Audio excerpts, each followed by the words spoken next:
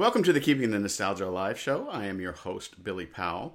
You're listening to this probably on the Podbean app or on the internet at Podbean. And please go to Keeping the Nostalgia Alive. That's all one word, keepingthenostalgiaalive.podbean.com. And you can hear over 170 interviews associated with the great game of basketball. Most of them are about basketball, 6 degrees of basketball from the state of Indiana. We have a few baseball ones in there. We have a couple musical ones in there. But I love to keep the nostalgia alive so I can document the past so the future can remember. So with that being said, I'm really excited about today's guest. And my wife one day told me that she goes to these. I've been in Houston, Texas since 1996. And my wife said, "Hey, evidently there's this place where they go. My wife and her friend go to buy antiques, and it's a huge event, and it happens twice a year." And she said one day, "Hey, would you like to go up to this area? And we're going to see a friends of ours who live at Black Dog Farm."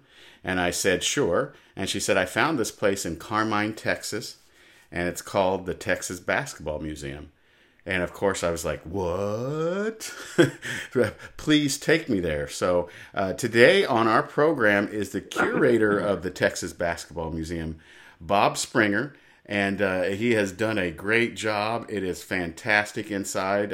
We're going to give you some information on how you can get there, the phone number, when it's open, or how you can set up a personal tour, or how you can donate to help this. Because, me being from Indiana, it's all about basketball. And when I came to Texas, I thought it was all about football, but it's not.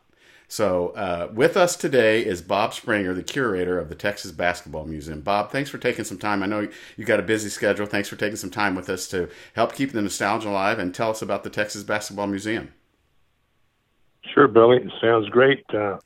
I'm glad to be with you this morning, and I've always promoted basketball across the state and across the nation. So been a long time involved with the history, and of course going back to when I first started playing or trying to play, and then going on through a coaching career of 30 years in Houston, Texas, and coached in high school, all the big schools, major big schools, and then of course compiling also a magazine called Texas Basketball Magazine, which I did for 24 years because nobody else would do it.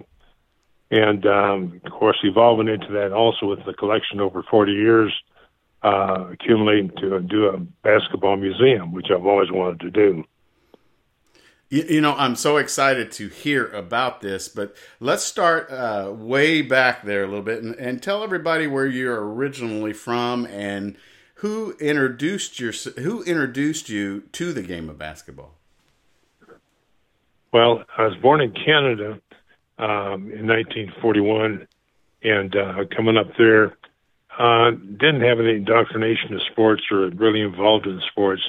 Lived there for 9 years, and then my dad he traveled the globe building oil refineries, and we spent 2 years down in Santos, Brazil, and there did some makeshift surfing as a 9 or 10-year-old, whatever, and we played kickball. That's it, but that's the home of Pelé, the great soccer player there. We spent 2 years there, and then we came back and moved to Texas. And in Texas, basically, I was just going into high school, and I was about 6'2", and I didn't have any enthusiasm for sports or indoctrination in sports or anything like that.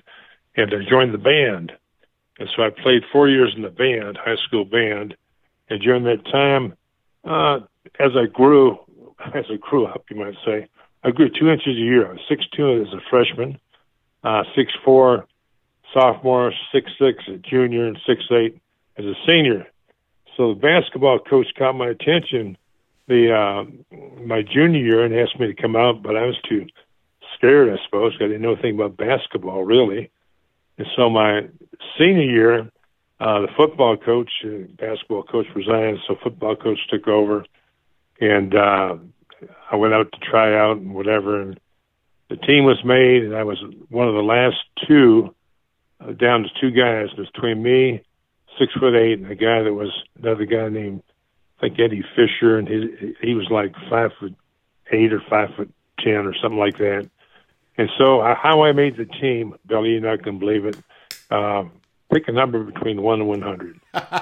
So whatever number I picked was going to be right, I think. So that's how I wound up being introduced to basketball. And of course, you know, I never played before, and I just didn't know a thing about it except just what I've at that time maybe seen on TV or something like that. Didn't go to any games or anything. Of course, with being in bands at all the football games, you know, that type of thing. But I really was just kind of a babe in the woods, just trying to learn the game, which I didn't have much experience. And of course, our team wasn't any good. We just, you know, basically we played a schedule, and the team wound up being 4-22 for the year, so nothing to brag about. So when I came out of the school, you know, I wanted to eventually start getting honed in about it. I wanted to use my height to be a basketball player, so I was trying to get involved that way.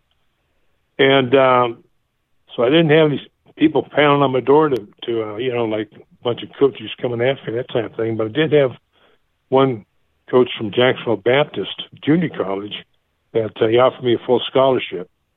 And so I went up there and played 2 years. Didn't play. Went up there and learned 2 years at Jacksonville Baptist College. They just started the program up and been dormant forever. And so I trained real hard, and I learned from my fellow teammates and everything. Never started a game. Went through the whole period of 2 years, just trained real hard and got my fundamentals down and got developed my shot and trained hard, like I said, which was really good. So at the end of my junior college year, my roommate, Rob Evans, he says, "Bob, you ought to send out some postcards to some colleges. Just put your name and stuff down there, and where you're at, and where you played, and all that kind of stuff." And so I picked 3 schools that I would like to entertain and go. They had good basketball programs, and I received one back from Howard Payne College to try out, which was NAIA, which you could have tryouts. And I had a real good tryout, and the coach was impressed and liked what I was able to do and accomplish. And he gave me a full scholarship, which is really great. Of course, I had a full scholarship at Jacksonville Baptist College also. So going there in the program with Howard Payne, the best thing Coach did for me, Coach Glenn Whitus, really good coach. He redshirted me for a year, which really helped my development. I couldn't play or travel with the team, but I keep stats. Of course, we worked out every day hard. I mean, really hard. We really had some good knockdown dragouts, you might say, at a different level in college. And I played against 2 All-Americans. One was 6'7", a Brody Chest's guy, and the other one was 6'8", and he led the nation in field goal percentage his senior year. So following up with that, when I started as a junior and senior, I started all games. I led the nation in field goal percentage my junior year, following up with my fellow teammate before that, and then was a little All-American my senior year. After that, came back to Houston, got a coaching job in junior high. Coach Whitus had asked me to come on and be on his staff here, but I was just getting married, and so I was looking to try to settle down and find a job to make some money and raise a family, this type of thing, and moved to Houston, where I got a junior high job, and then went into, after a few years, got into high school, and over my 30-year career as a high school coach, I coached at Sam Houston High School for 7 years, Dulles High School for 8 years, and Memorial High School in and out for like 13 years. And half of that time I was in there as an assistant coach to Coach Don Coleman, outstanding legendary coach that just recently passed away this past week. And so I learned a lot from him. And when he passed on as his assistant, I'd already been the head coach at the other places, and I was elevated to the head coach there for about 5 years, and I retired after that. Bob, you know, I always have, with every guest that I have on the program, there's always some kind of 6 degrees of separation that, and what's interesting is, and I did not know this before you just stated it, but, you know, we live basically right across the street from the Don Coleman Gymnasium here in the Spring Branch area in Houston, Texas. That's very interesting. Yeah, it's just recently they had a memorial for him. I'm going to say about, maybe 3 weeks ago, maybe 4 weeks ago. And his son, Brandon Coleman, was a real advertising person, and he put together they built a bronze statue inside of him. Had a big celebration. Everybody came back to visit and watched the opening of that, besides it being named for him. But it sits in the hallway as you walk in. It's about a 9-foot bronze statue. It's really good. So, it's right there. That's right there in our area where we played with different schools. I think Stratford's right across the street. And what high school did you play your high school basketball? Vider High School. Vider High School. The other past Beaumont. And we were known for football primarily, and basketball was like the secondary thing. And that's where I played 1 year right there, and that was it. So when did the light bulb go off over your head, or when did you think, you know, I'm working hard at this game of basketball. I've only been playing it for 2 or 3 years. You know, I love it, and I want to coach it. When did this light bulb go off, or when did you figure out that's what you wanted to do with your career? Well, you know, in the high school part, here's my intention, okay? And I developed a love for it there just during that 1 year. So my idea was I'd join the service, okay, and I'd play 2 years there or 4 years, whatever my term would be with the service. And particularly Air Force, I wanted to pick that one out first. And I tried to join, and I found out that I couldn't qualify in any of the service. I tried all 4 branches, and because I was too tall, I'm 6'8". The height limit was 6'6", so that kind of put me on the the stall there until I got to go on to Jacksonville. But as I went through and as I trained hard and got along with my teammates and learned the nature of the game and the camaraderie, the fellowship with the players and everything, and just a good time in my life, especially at Howard Payne.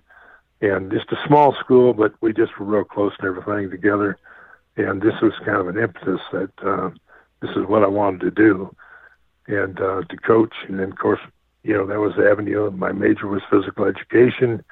Most of my classes were physical education until right down at the end. And we changed up and did a CDC, or a Corporal Discipline Center. I managed to manage that for like about 5 years. What? So were you a historian? I know you're now the curator of the Texas Basketball Museum, but were you curious about the game once you started playing it and researched and read up on it and followed certain teams, or were you, for those first 2 or 3 years, were you just focused on getting the fundamentals of the basketball game down pat with you, or was there a favorite team you liked to watch in the pros? Did you like the pros? Was there a favorite team in the college? Was there a favorite player that you liked or watched or emulated? Well, no, really what just happens as it transpired, I just developed a love for the game, and particularly after I got to being better and competing against good teams and being a participant. I averaged a double-double, 16 points and 12 rebounds to my career, and we played some good teams, and it just was fun to me. I just enjoyed that a whole lot, and that kind of inspired me. As far as historian or doing the part, what was really put into my background when I coached with Coach Coleman is under his wing when I first started out there as I moved from junior high to high school. He was really an inspiration. Like I says, he was kind of my mentor. And we started going to, of course, he went to the state tournament, won 6 times, won state in 1966 Memorial. But we'd always go to the state tournament. So I have gone to 50 state tournaments until recently with my legs, and we moved to San Antonio. The tournament did, and I couldn't do it anymore. So, but that inspired me to really being a professional and being involved with Basketball Coaches Association, TABC, that's our local one, and the Texas High School Coaches Association, which I've been a member of for 50 years also, and I'm a lifetime member of TABC, our Texas Association of Basketball Coaches.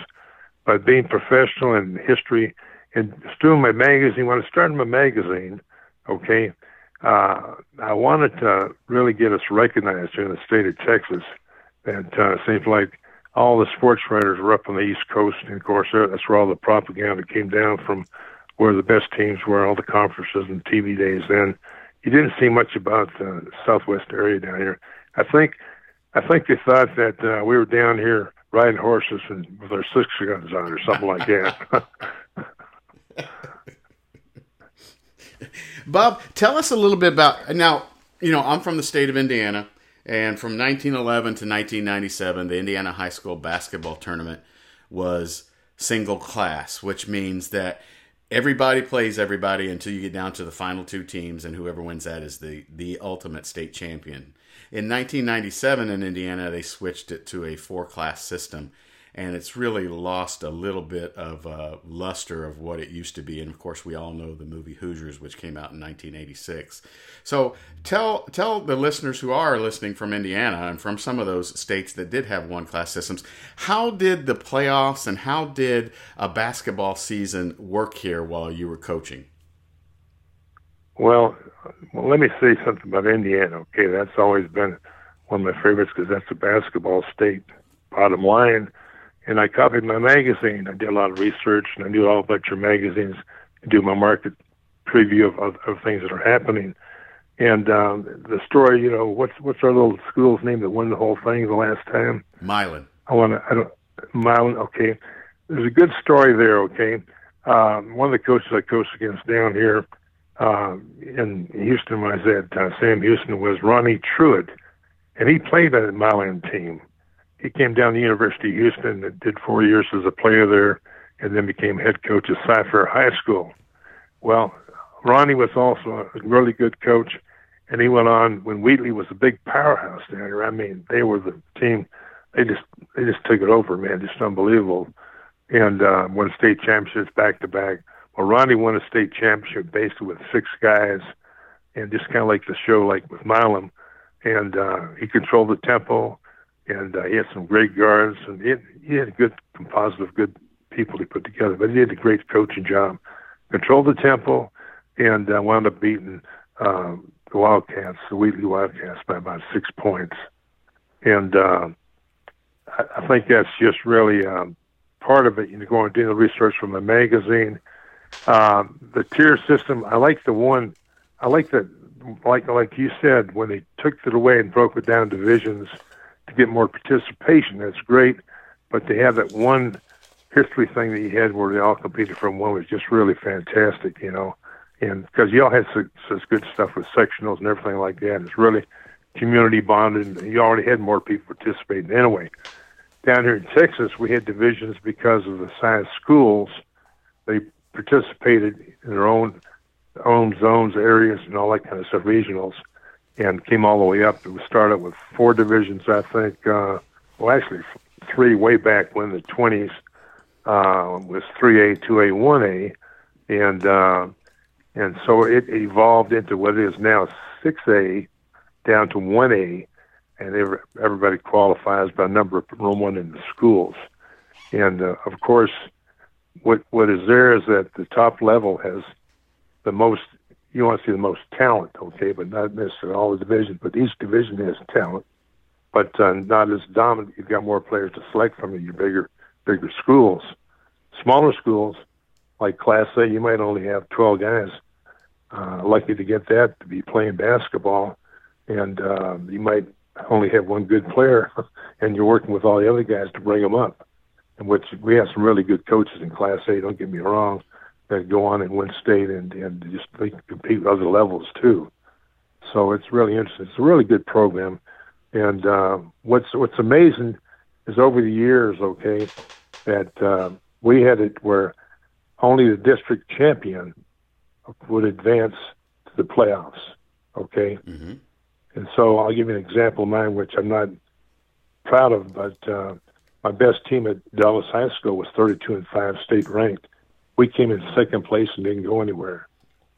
The couple next following years, we got it changed where we went into a playoff system where it was more equal. We got it balanced up where the first two at least got to go to the playoffs.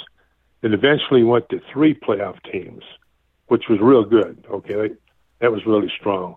But now it's up to 4 playoff teams, and actually that fourth place is like cannon fodder. I mean, it's like the district champion plays the 4A team. But the plus side is if you had a star player and he was out for several weeks, you still had a chance to come back and compete and go on further and might advance in the playoffs. And I tracked that pretty good, and virtually there's only a handful that advanced into the regionals, right? But nobody's won state from the 4 playoff system like that. You know, it's interesting. Bobby Plump was on that Milan team in 1954, and you know, we talked about Ronnie Truitt, and you know, he wasn't a major factor. I made the comment to Bobby. I said he wasn't a major factor in scoring, but you know, he came down here and coached high school basketball, and Bobby stopped me and kind of lectured me a little bit that Ronnie Truitt scored 6 points in that championship game in 1954, and if it wasn't for those 6 points, they would have lost by 5 points, and it wouldn't be what it is. And what's interesting too about Ronnie Truitt is that he is one of the few coaches that, you know, his state championship team, I think in 70 or 71, was actually proclaimed the high school basketball national champion. That's correct. That's correct. Exactly right. And like I said, Ronnie had a good career, but he passed away early with I think prostate cancer, and they named the school a junior high after him in the Cy-Fair system. So he's well recognized, and like I said, he did an outstanding job. He just really did. And what's also amazing is during that career win and going on to win state, Memorial played them either in district or by district. But anyway, one of those places there where this was a deciding game to advance to the playoffs. And they went 5 overtimes, and a guard that had never hit a long shot or wasn't a shooter, he threw the ball up 3/4 court and made the basket. That eliminated Memorial. So it must have been district, I suppose. But just how so competitive. But they went on and won state, which is really quite an acclaim back then. What was your first piece of basketball memorabilia from Texas or from anywhere that you picked up and you said, you know, this is kind of a neat piece, or this is kind of neat, I like it, I'm going to display it at the house, or I'm going to put it up on the wall or whatever? Do you remember that? Well, I've got so much stuff, it's unreal. My collection is really, I've got 1,400 square feet full. I keep buying, and I've got another room I'm going to have to go ahead and redo that to expand the museum because I'm running out of space. Excuse me. But I can't actually remember what the first piece was because I'm always collecting. And but I do have some significant pieces in the museum that are my favorite. Like I've got in other words, the building burned down today. I would go grab this ball first. Okay, it's a 1941 Reach basketball, and it's got 24 National Hall of Famers on it. Because I used to go to all the Final Fours when Houston was up there for about 10 or 11 years, even beyond them. But when we were up in Denver one time, okay, I was up there as a vendor with Shoot Away, and was up there telling my guys, we were talking to a few of my friends there as vendors at the exhibit, and said, "I'm taking this ball. I'm going to go to the main hotel, and down in the lounge area downstairs, I'll be sitting there with the rings on, Hall of Fame rings, ready for the reception to bring in the new inductees to the Hall of Fame. I'll see if I get me some signatures." So one of the guys popped up and said, "Well, hey, you ought to get Red Auerbach to sign the ball." And I said, "Sure, when are we going to find Red Auerbach? What's wrong with you?" He says, "Bob, he's sitting 4 booths from me down over here." And so I says, "Wow." Well, I made a beeline over there, and sure enough, there was Red Auerbach sitting in a big chair, lounge chair, smoking a stogie, and he just finished up with a couple of fans, and he's signing New Balance shoes pamphlets when they came out. So I came up on his blind side, and I touched him on his elbow, and I said, "Coach, have you ever seen an old ball like this? Or have you seen a basketball like this?" And he says, "Oh, man, that's an old basketball. Wow." So will you do me a favor and be the first to sign the ball, take up the whole panel, and put your name on it? And he was glad to do that, because I'm going to have a museum one of these days. And he signed up for me, and nice and big, and it's just a really good piece with all the other people on there. Hank Iba, Frank McGuire, Ray Meyer, just on and on. Just got a bunch of really good folks. John Kellner with the Minneapolis Lakers, and Slater Martin, of course, from our hometown here in Houston. And just a really good piece. But that's one of my favorites. So, Bob, let's go ahead and go delve into this. You tell Red Auerbach, I'm going to start a museum. Where does this idea come from? When does it kind of come into your mind? And how does while you're coaching, are you still formulating this? Give us a little bit of rundown of how. And I've been there, and it's a fantastic place. And the 1,400 square feet, man, if it could be spread out, oh my gosh, I can't say enough good things about it. But it is crammed with just great items of the history of basketball in Texas, and I'm so surprised of the 6 degrees of separation from basketball in Indiana. But when does all this appear, and when do you think of it, and tell us about this idea and how it churns and how you map it out and how it is today. Well, what happened is I've always been a collector, you might say, and I started collecting even antiques. So I got an antique shop also, but I've always collected. And of course, basketball has been one of my main loves, you might say, besides my wife. And probably started collecting charms and basketball cards, and the little charms they give away and they put on your letter jacket, or you give them to your girlfriend or something like that, little basketball. So I accumulated a collection of that, and of course, basketball cards back in the 80s. So it was in the 80s. Basketball cards nobody cared about them. I mean, football or mainly baseball, that type of thing. Football is big. But basketball, you can go in the shop. I might only have $20 in my pocket to spend and everything. One time I went into the shop, to give you an example, and I came out of there with 5 Pete Maravich cards, his rookie cards. Oh, wow. For about $5 a piece. And I said, I just kept collecting stuff like that. Books, all these little paperback books that were on basketball. You don't see them anymore now. But I'd collect all those, anything to do with basketball. Claire B., you name it. Any authority, anything, any piece of paper, anything, I would collect it because I just loved it, just kept collecting it and evolving, and of course, doing my antiques, and it kept spreading out, and eventually wound up with moving up to Carmine, Texas, where we have a big antique fair that's like twice a year. It's one of the biggest in the nation, and we have thousands of dealers come down there and put their wares out, and all kind of venues and stuff. So we've got an antique shop, just like the museum, basketball museum. It is stocked full of stuff too that I've collected over the years. And so, with my idea in my back of my mind, so I've got so much stuff at the house that I just, I've got to be able to display it. I wanted to be able to have a museum one day because I've collected so much basketball memorabilia.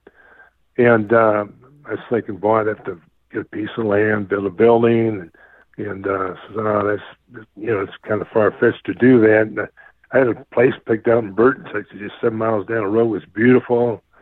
and it just looked like perfect place, but too expensive. I could have fundraised and probably done it, but so I just kept going on with the idea and the idea. And then right next door to my place at the Basketball Museum, Albers Butane, the senior, the main person, died, and the son, the daughter, and brother had custody of it.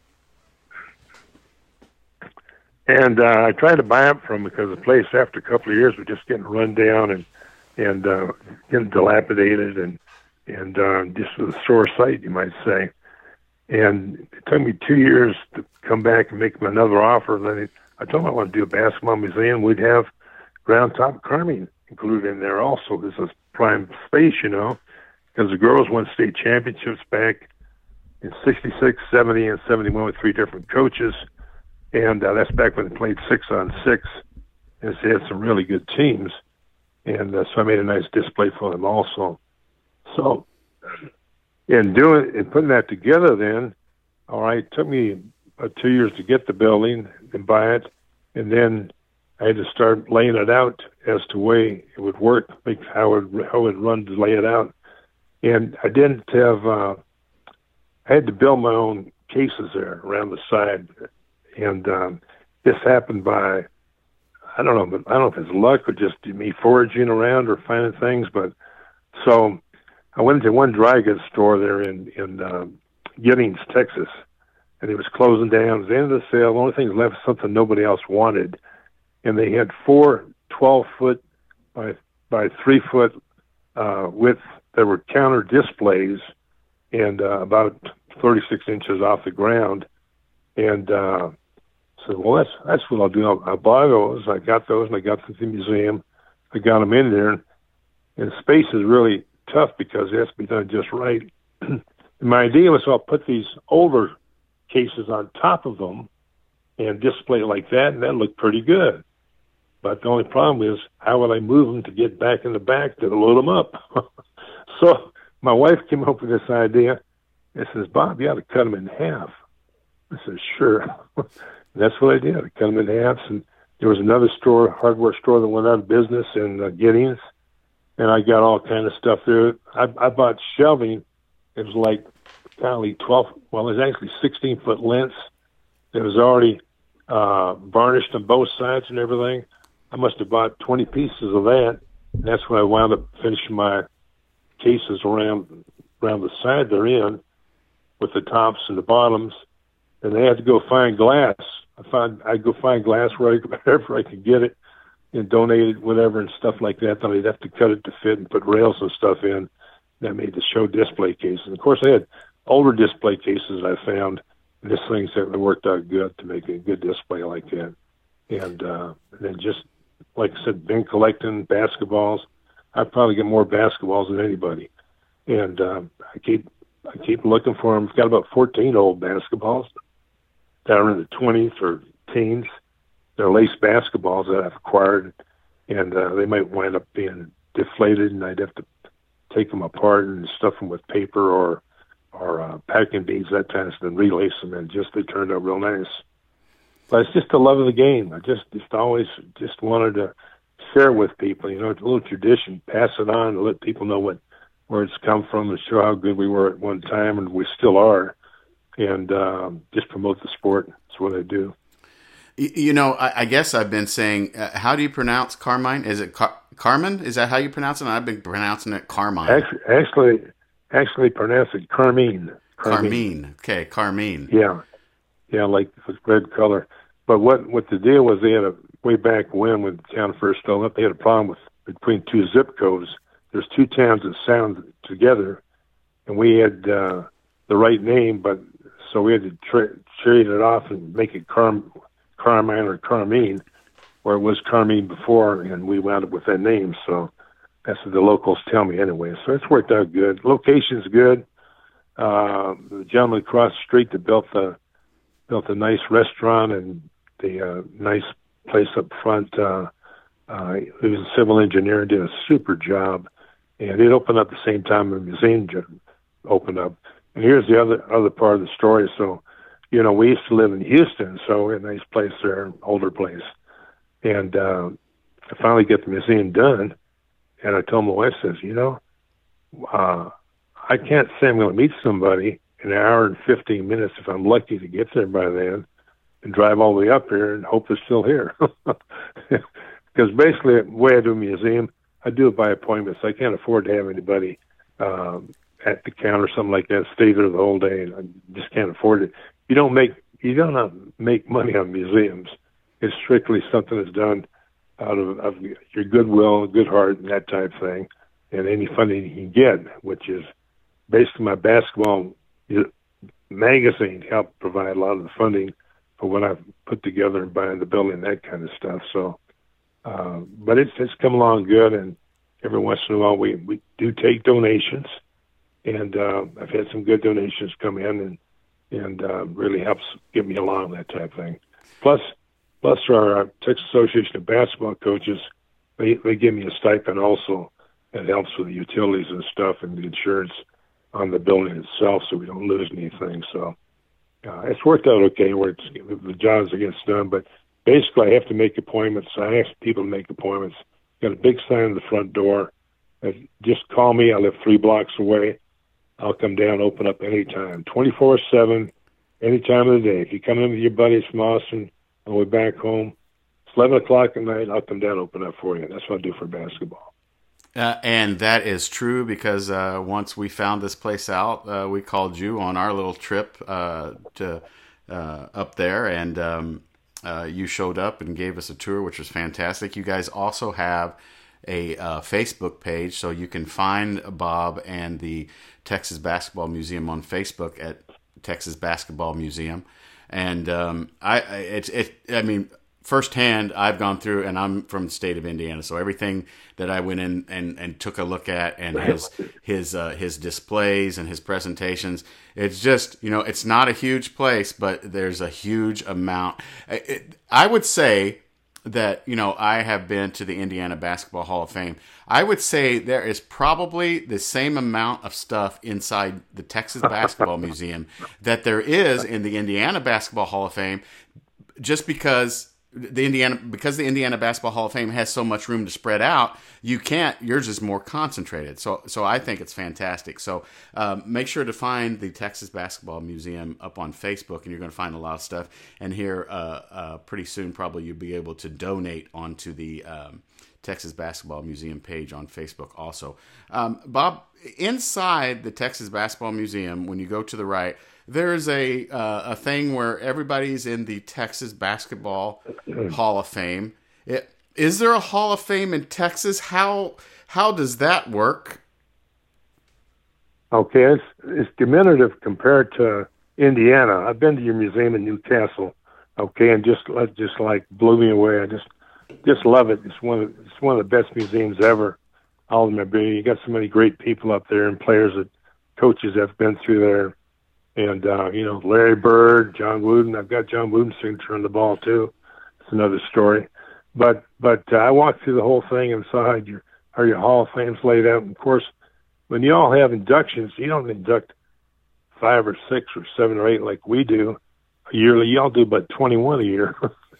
And we've got a bunch of people to catch up on. But like I said, I'm running out of space. I've got to expand because we got a lot more people that need to be recognized. But what we do is we have a Hall of Fame committee, okay, which I'm not on.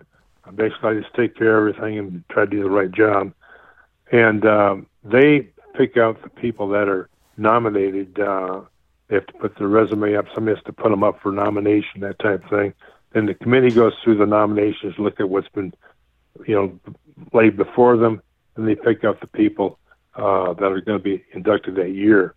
And it'll range from usually try to get at least 1 or maybe 2 women, and then the rest are gentlemen, and players, coaches, predominantly, and a good mixture and everything. And that works out really good. So that's kind of a little format, but it goes through the Texas Association of Basketball Coaches. They have that Hall of Fame committee, and that's where you find me with the museum too. So then there, you have wall space and you have them on your wall inside the Texas Basketball Museum. Is there another place in the state of Texas that those people who are in the Texas Basketball Hall of Fame. Is there another place for that, or is it just your place that has them shown? This is the only museum in the state of Texas for basketball.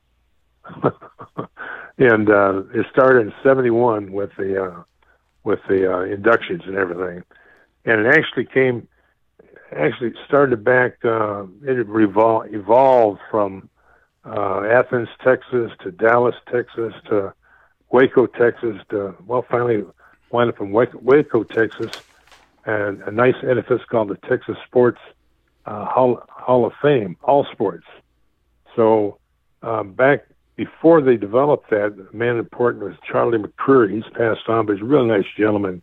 He loved tennis as much as I love basketball. So there's like a quadrant off there, like a string of buildings there that he ran, that he put this stuff together with the Basketball Museum and the tennis museum. And he got them to build the building, okay? All right. What happens now, okay, in the museum, how they do the things that they do to try to raise some money to support this nice, beautiful building and pay for what goes on, is they really emphasize the pros, and they emphasize the colleges, and they sell tables when they have an induction up there, and then you get to rub shoulders with the guys and shake hands and buy memorabilia or signatures, this type of thing, and that kind of sustains them and gets them by and everything, and which is what they have to do yearly, which they do a good job with. It's a good visit, a nice place. But for our basketball museum, when I used to go up there and walk through there, I liked the place, but the only thing that showed up for basketball was I would tell people, says, I've got more stuff in my master bedroom. That's about the size they had displayed. And it said they just didn't have it all out there the way it should be, that I thought, So as a coincidence, our executive director of the TABC, Rick Shirley, we were talking and said, Bob, we're gonna have to move out of the museum. They're going to double our rent, and can afford to pay the rent. It's too much. I mean, they wanted to double it, so they need more room for football, I suppose, or whatever. But so I told Rick, says, well, Rick, I'm going to do a basketball museum. I'm in the process of doing that. I've got a place for you to come. So use it as a little leverage and, show them that we'll move if that be the case. And that's what happened. I wanted to take my big enclosed trailer and get the whole thing and bring it on back to the house. And then we got it all set up and everything. So, but it took a while. It took about a year to remodel the place and get it all located and go through all the stuff and get it sorted out to put in the right place and everything. And that's kind of the way it is right now. But I do need to expand, I'm afraid, and I have to figure out how I'm going to do that with that room. I can't see the flow in my mind right now, but the space is valuable. Too, it's, you also have, which I think is very unique. You have a great display of Pete Maravich items. I'd like to know kind of like how you got into the love of Pete Maravich, and also for those ABA people, you even got a little bit of an ABA section there in the museum. Well, going back to Pete Maravich, the basketball museum is all about Texas players, high school players, coaches, contributors to the pros, and that's the emphasis. But I have national stuff in there, like the display I have for Pete Maravich. Well, the all-time best players ever. He's doing stuff before anybody thought about it. The most dedicated person on the court that could do amazing things with the basketball, not just shoot the ball. Even though we averaged 44 points a game for all 3 years as a varsity, even averaged 44 as a freshman too. They don't publicize that much, but just an awesome player, and he's just always been one of my favorites. And I'll pick up stuff like I'll go to auctions or go to estate sales or wherever I can find it, and I'll buy stuff that the last thing I got was a Kurt Nowitzki jersey, framed jersey I put in there, having some from the Dallas Mavericks. And I've got a lot of Houston stuff. I don't have quite as much stuff from San Antonio, even though they probably won more, NBA championships. Houston's got 2 and Dallas got 1. They've got about 5, I think. But try to give equal billing even for the women. Of course, I bought 20,000 basketball cards at one time. Got a deal, talked the guy into it and told him what I was going to do with it and everything. My idea was to go through it and find all the guys from Texas high schools that went on to play pros. It took me about a month to go through them, and I found 300 cards of former high school players that made it to the NBA and played for 1 or 2 years or whatever, or he's still playing today, But that's back from the 90s on, and of course I've got a basketball card collection that goes back to the 60s, and I've got every year. He just catalogs. I've already got them boxed up and everything. Every year I've got cards for each one. Sometimes I've got multiple years of cards that I've collected over the years. Not shown, just put up in cases and trunks that they have in another room. So it's been something I just love to do. Just I've always collected magazines, got the picture on the front, maybe a Sports Illustrated every once in a while, but just significant things over the years. I just kept collecting, this thing I could find.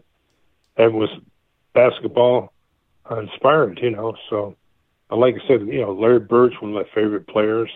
Today I like the Big 12. I like Kansas. I like Texas Tech. I like Baylor.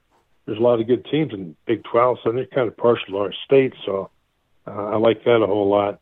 And as far as players today, Jimmy Butler is a Texas player. He's pretty daggum good. Of course, Chris Bosh, there's all kind of players we can mention, but he's currently still playing, changing teams. He's still with, I'm not sure what team he's with. He's jumped around a little bit here. But it's just really amazing that a lot of talent. Right now we rank probably as one of the top 3 in the nation in regards to basketball, the size of our membership with TABC, and probably the number of people that are coming out of Texas that are playing pro basketball is quite significant. Bob, do you guys do you have any children? Yeah, I've got a son.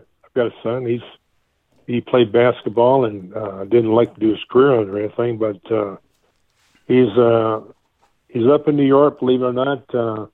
He's married to his wife. He's got her PhD in psychiatry, and she's working at Columbia University, and he's a pitmaster at I gotta think McReynolds Barbecue. I think that's the right name. I'll probably give you the wrong name, but he's been there a good while, and he knows how to does the meat for sure. But he's also got his master's in creative writing, and he should be a professor in college, but keep telling him on his portfolio he needs to keep gathering stuff. He's been published 24 times with his poetry. But just great example, good hard-working people, and he loves basketball too. He's really good guy. I'm going to put all this information in the little summary of what our podcast and what our show is about. But tell us again, if you'd like, the physical address of the museum and also the phone number that they can get in contact with if somebody would like to do a tour. Okay. Physical address is 107 Augsburg Street at the corner of Hofstrasse Street, 1 block south on 290, halfway between Austin and Houston, Texas. You'll find it. And I do it by appointment, and just call me ahead, and we'll get together at times, because sometimes I have to go to Houston. I might meet you, but not like get together with you, because I've got doctors have to go down there. But the number is 713-898-7667. And that's the best way to get me, and leave a message. If you don't get me right away, I'll return all my calls right away. And we'd love to have you come by and visit, and hope you have a good time. And is there an email address, or is there a way that they can donate, or just go through the phone number that you just give if they would like to donate or to the museum? Well, I've got an email address is Texas, spelled out Texas, BKB at swbell.net. And on my site there, I have a place where you can buy a magazine, And that's kind of formed. I've got old magazines that I go over the years. I saw magazines on that. But technically, they could make a donation here, I think, somehow. But I never, proceeded with that type of thing. But we welcome donations, or they can just mail it to P.O. Box 401, attention Bob Springer, Carmine, Texas 78932, Texas Basketball Museum. And that way they could just send me a check. That'd be fine. I'd really appreciate that, and we definitely put to good use. Now, look, I'm from the state of Indiana where it's basketball crazy. I'm a basketball nut. I went there. I've been to the Texas Basketball Museum, guys, listeners, and I unfortunately and fortunately went with my wife. So that means my time was limited at what I could spend at the Texas Basketball Museum. I could have spent the whole day there with Bob and going through stuff. And the amount of stuff, I'm telling you, if you live in Texas and you want to do a day trip, if you live in Houston, you want to just, Houston, Austin, anything, and you want to do a day trip and you love the game of basketball, this is a fabulous place to go and just to check it out. Bob Springer does a fantastic job of being the curator, and I can't say anything more, and I can't wait actually to get back up there. So I know we went a little bit long, Coach Springer, but I thank you so much for your time, and hopefully we can get this out there, get some stuff going for the museum, and see what we can do with your future plans. That sounds great, Billy. I really appreciate you calling me up like this and interviewing me, and I wish you a blessed day.